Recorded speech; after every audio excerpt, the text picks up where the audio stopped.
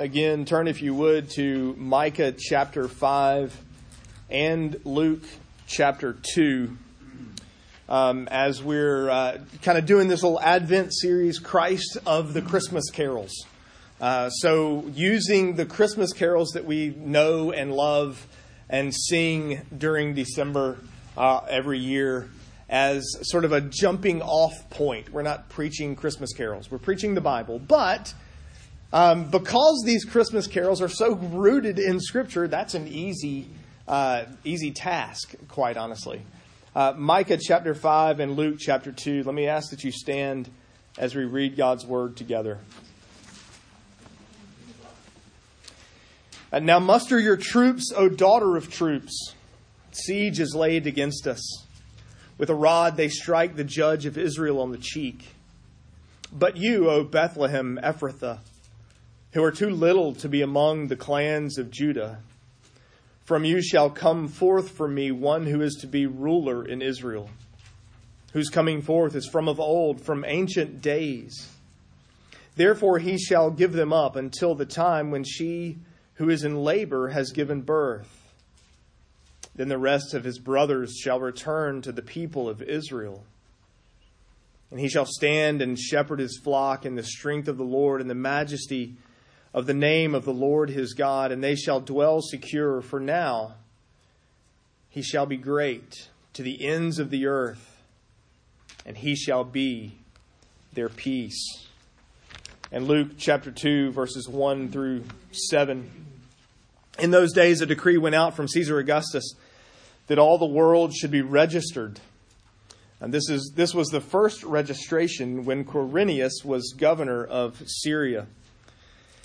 And all went to be registered, each to his own town. And Joseph also went from Galilee, from the town of Nazareth to Judea, to the city of David, which is called Bethlehem, because he was of the house and lineage of David, to be registered with Mary, his betrothed, who was with child. And while they were there, the time came for her to give birth. And she gave birth to her firstborn son and wrapped him in swaddling cloths and laid him in a manger, because there was no place for them in the inn. The grass withers and the flowers fade, but the word of the Lord stands forever. Let me pray. We pray, O Holy Spirit, that you would teach us. Use these, your words, to comfort us. Grant that we might read, mark, learn, and inwardly digest them for our good and the honor and glory of Christ. For it's in his name that we ask it. Amen. You may be seated. The author of this hymn, Phillips Brooks, it drives me nuts a little bit that you got this Phillips Brooks. It's two last names. Phillips Brooks was an Episcopalian minister in Philadelphia and Boston in the middle of the 19th century. Apparently he was built like an offensive lineman. He was about 6'6" and weighed about 300 pounds. So maybe today he would have had a different career path. Who knows? In December of 1865, he went on a trip to the Holy Land and was there in Bethlehem on Christmas Eve for an hours-long Christmas Eve service. And sitting there had this notion, had this realization, here I am on Christmas Eve, celebrating Christmas Eve in Bethlehem, and I can't be all that far from the place where Jesus was born. You fast forward a couple of years, and he needs a song for essentially a children's program at his church. He wrote the poem we now sing as O Little Town of Bethlehem. He gave it to his organist and said, you write the music, we'll name the tune after you. You know artists, you know those types, right? They need inspiration. They need motivation. They need a muse. I mean, they need something that inspires and draws out of them. He couldn't do it until the night before, woke up, jotted down the music, went back to sleep, got up the next morning, and children and teachers sang O Little Town of Bethlehem for the first time ever. I'm guessing they were probably a generally speaking, a more musically gifted bunch than the world we live in today, perhaps. The song, it's, as you might guess, as the title might guess, it's about Bethlehem. It was him sort of thinking back to just 2 or 3 years before when he was there for Christmas Eve and at that Christmas Eve service in Bethlehem. And it reminded him, he thought back to what Bethlehem was like while he was there. And you notice the language he uses in the hymn, "O little town of Bethlehem, how still we see thee lie, deep in dreamless sleep." He paints this picture that kind of makes you want to pack your bags. This quaint, idyllic town, the way he writes it, at least in these first 2 verses. Truth is, at the time of Jesus' birth, it wasn't like that. It wasn't a lying still, and it wasn't a deep and dreamless sleep in a small town. In fact, it was quite the opposite at the time of Jesus' birth. It was packed. It was filled. And we just read in Luke 2 that everybody had come back because there was this census. And everybody, Joseph took Mary, who was great with child. They traveled back to Bethlehem to fill out their census papers. You can read Matthew 1, you can read Luke 2, and you see genealogies. If you've ever read them and wondered, they don't seem to match up exactly right. The assumption is Matthew is Joseph's genealogy. Luke 2 is Mary's genealogy. But they're both of the house and lineage of David. They're both from Bethlehem. And so Bethlehem would have been packed. It would have been crowded because everybody had come back for their census. Okay, this is 2020. This is census year in the United States. In fact, I just yesterday noticed a sign that said, "It's not too late." I think it might be too late. But the sign was still out. It's not too late. You can still fill out your census. You and I have the benefit of, sitting down at your computer in your officially licensed 2020 work from home sweatpants. And you don't have to pay for gas to travel. You don't have to pay for a hotel room to stay when you get there. You can do it all from the comfort of your own home, in sitting down at the computer and just answer the questions, fill out the information. You realize, IBM hadn't existed yet in the first century. They had to go back to their people. They had to go back to where their people were, to where they're from, so they could fill out the paperwork and get counted. And that was just how the process worked then. You can imagine how full Bethlehem would have felt.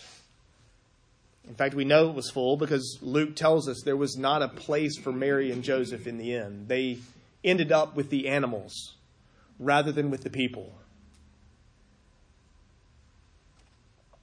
Maybe they couldn't get around town very well. Maybe the streets were packed. Maybe the malls were really sort of crowded because everybody had come back. Their favorite restaurant, they couldn't get a reservation. They couldn't get in because everybody else beat them to it. That sort of sense of a packed and crowded town. A town that's really too small for the crowd that it now hosts. That would have been Bethlehem at the time of Jesus' birth. But the Bethlehem that we know from the rest of Scripture is a little bit more like the Bethlehem that Phillips Brooks describes. You read in verse 2 of chapter 5, of Micah 5, "But you, O Bethlehem, Ephrathah, who are too little to be among the clans of Judah." In Joshua 15, they've gone into the promised land. They're sort of taking land bit by bit. They've defeated Jericho. They've lost at Ai. They've won at Ai. They've gone on from there. And in Joshua 15, land is being given out to the tribe of Judah. Cities are mentioned and households and people, families are mentioned. And it's something like 100 cities named in Joshua 15, all belonging to the various clans and houses of the tribe of Judah. Bethlehem is not mentioned at all. Do a quick survey, the top 100 significant cities in the state of Alabama. Athens makes that list. Okay, it doesn't make the list where Huntsville and Birmingham and Montgomery are, but it makes the list, and I'm guessing top half. You know what doesn't make the list? Tanner. Tanner doesn't make the list. Maybe Elkmont doesn't make the list. Maybe Rogersville doesn't make the list. You've got a list of the 100 sort of significant cities in the tribe of Judah, and Bethlehem is nowhere to be found. Bethlehem is important, not because of it, but because of what comes from it. You and I know Bethlehem, not from Joshua 15. You and I know Bethlehem from the book of Ruth. You remember Ruth and her husband Elimelech were from Bethlehem, and they and their two sons had left to go to Moab because there was a famine in the land. And so they went there where they could find food and provide for themselves. And the sons married Moabite women. And while they were there, Elimelech and their two sons all died in Moab. And then Naomi learns that the famine is over. And so she starts to head home, and her daughters-in-law come with her. And then they stand at that crossroads. Everything always happens at a crossroads. And they're literally at a crossroads, literally and figuratively. And from that point, Orpah went home. And you know Ruth's famous words. Your people will be my people. Where you go, I will go. Where you lodge, I will lodge. Your God will be my God, and your people will be my people. You hear that at weddings. It has nothing to do with a wedding. It has everything to do with Ruth saying, look, I'm going to worship your God and live among your people. I belong to you now. And you know, as they say, the rest of the story. Ruth married Boaz, and they became King David's grandparents. Bethlehem is an important city, not because it's huge, not because it, in and of itself, is important. It's important because that's where King David comes from. That's where this great king of Israel was born. It's not a fast-growing metropolis. It doesn't have all the great restaurants. You know, last year, I think it was last year, 2020 has lasted way too long. I think it was last year. Officially, Limestone County became the fastest growing county in the state of Alabama. Huntsville, give it 5 to 10 years, Huntsville's supposed to be the largest city in the state in the next few years. That's not Bethlehem. Bethlehem isn't some super fast growing city. It was always sort of a quaint, nowheresville small town. It's not significant in and of itself. It's significant because that's where Christ was born. It's significant because that's where David comes from and where Christ would be born. Micah tells us, verse 2, that Bethlehem, the nowheresville podunk town Bethlehem, not making the list of 100 great cities in Israel, Bethlehem. That's the Bethlehem that the Messiah would be born in. That is where the deliverer would come. That is where the ruler in Israel would come. Micah lives after David. He's not talking about David. He's looking ahead to a yet greater ruler. Let me make this observation. God often makes great things out of not so great clay. God often uses the unlikely to bring about the incredible. Hey, quick, where's the Messiah going to be born? Well, Jerusalem, of course. Probably near the temple and or the palace. Probably up on the Temple Mount. Podunklahem. Out there just off to the southeast of Jerusalem. You notice in Micah 5, Micah envisions Jerusalem is under siege. Read the Old Testament. That happens more than once. He's probably thinking of Nebuchadnezzar, king of Babylon, who comes, Daniel 1, he builds siege works against Jerusalem. And he attacks the city and ultimately defeats Jerusalem and Judah. And he takes the Israelites captive into Babylon. And you notice verse 3, Micah foresees and foretells of delivery. There are two deliveries in verse 3. There's one delivery in which she, who is in labor, gives birth to a child. There's a labor and delivery going on in verse 3.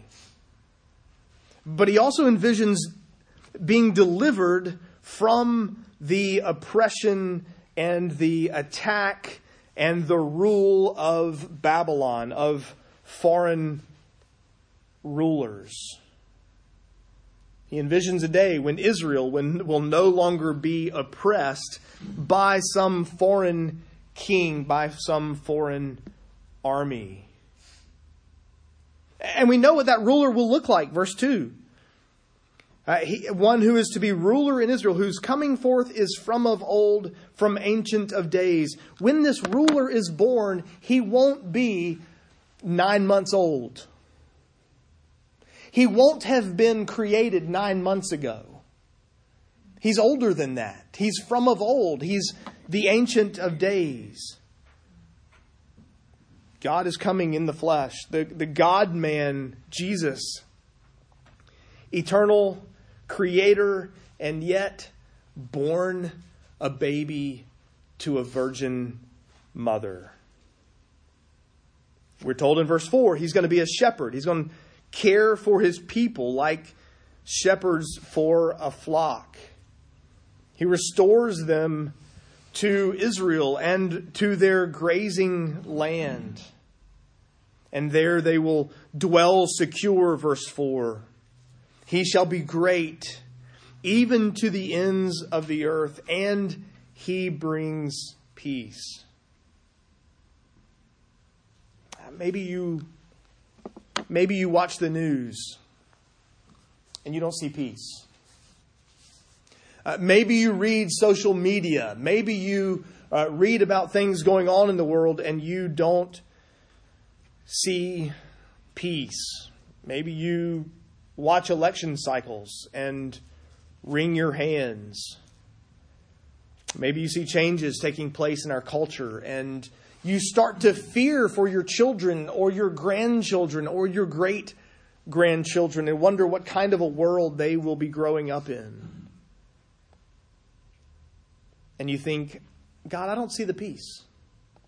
I mean, we're celebrating Christmas. We're celebrating the birth of the one who's supposed to bring peace. But everything I see out there doesn't look like peace to me.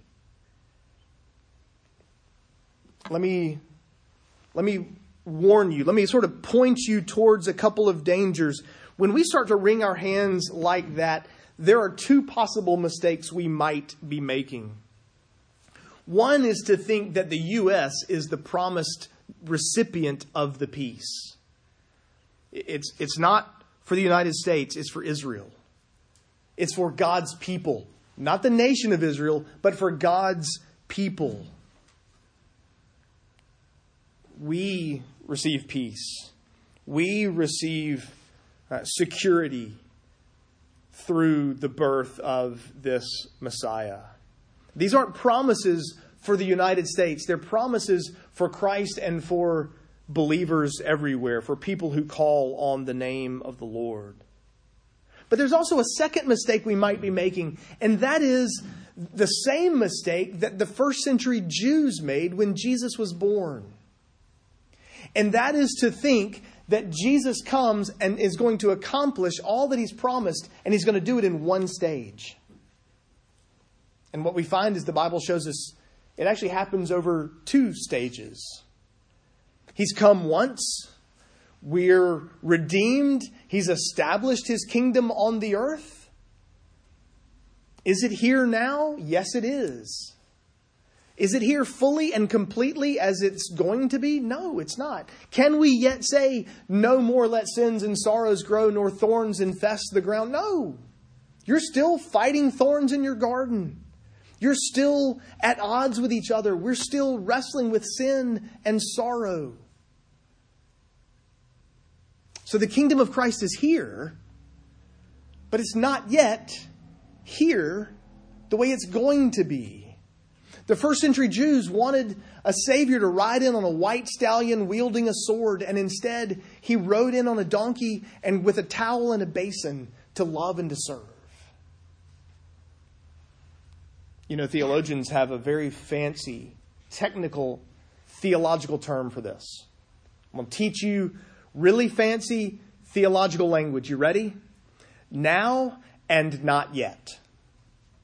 Already and not yet. Is the kingdom of Christ here? Yes, it is. But not yet in its fullness. Not yet in its totality. Not yet in the way it will be. Jesus has come to bring peace, but Jesus is coming again to bring a more complete, more permanent peace. That, by the way, I think that makes you sing verses 3 and 4 a little bit differently of this song. Look at the third stanza. How silently the wondrous gift is given. You and I, in our minds, are still in first century Bethlehem. I'm not sure Phillips Brooks is in first century Bethlehem in that line. Because read the rest of it. So God imparts to human hearts the blessings of his heaven. Okay, that could be the birth of Jesus.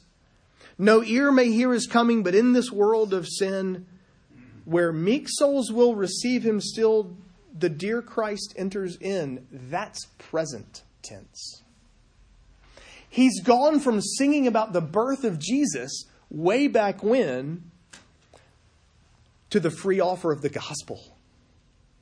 He just offered to us, if you will trust in Christ, guess what you get? The blessings of his heaven. He just offered to us the gospel of Jesus Christ. He's just urged us to repent and believe the gospel, to trust in him and him alone for our salvation. The wondrous gift of Jesus was given fairly silently. The animals saw it, not the people. They were where the animals were, not where the people are. But the Spirit works the same way.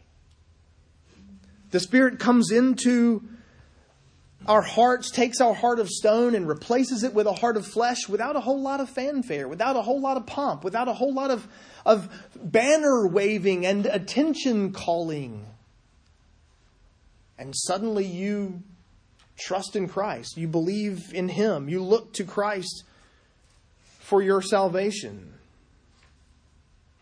And in that moment, God imparts to a human heart the blessings of heaven. Anywhere souls receive Jesus, the dear Christ enters in. You know, I hope that when you celebrate Christmas, I hope that the reality is you're celebrating more than just the birth of the God-man 2,000 years ago in Bethlehem. I hope you're celebrating that birth in your own heart all over again. Having yourself turned and looked to Christ and there found forgiveness for sin. If you haven't, let me urge you to do that even today. In fact, if you want, you can just take, if you're wondering what in the world would you pray, you could just pray the fourth stanza. It's a prayer. Phillips Brooks wrote it. O holy child of Bethlehem. He now turns his attention to Jesus. O holy child of Bethlehem, descend to us, we pray. Cast out our sin, enter in, be born in us today. We hear the Christmas angels, the great glad tidings says, tell, O come to us, abide with us, our Lord Emmanuel. He prays that sin would be cast out and Christ would enter into our own hearts.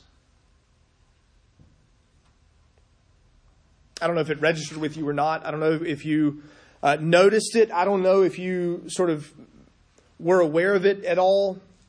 I mentioned a few minutes ago that the hymn was, as the title might suggest, about Bethlehem. You know that's not true, right? You do realize, I guess technically, I lied to you in a sermon. You think about Bethlehem and its insignificance throughout. I mean, every now and then, you just read the Old Testament and make a note. Oh, Bethlehem shows up a couple of times at the end of Genesis. It shows up once or twice in Joshua, once or twice in Judges. Ruth, it's kind of it shows up and then disappears. And then shows up and disappears. Just enough to make you go, I wonder if this is important. And then it fades away again. And you think, it must not have been all that important. And the truth is, Bethlehem really isn't that important. What's important is the one who comes from Bethlehem. And that's what Phillips Brooks does with his hymn. He starts with Bethlehem and goes, oh, but wait, that town is not important. What's really important is Christ. What really matters is that we trust in Christ and Him alone for our salvation. Bethlehem isn't an important city except that it's merely a carrier, pun intended, for Jesus. I mean, its only real significant purpose is to be the place where the Messiah would be born. And that's true of this carol. That's true of this hymn. Yes, it's called O Little Town of Bethlehem, but it's not about Bethlehem. It's merely a carrier for pointing us to Jesus.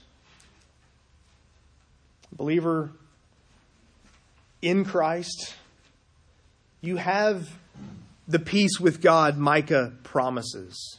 You have the security that Micah promises in verse 4.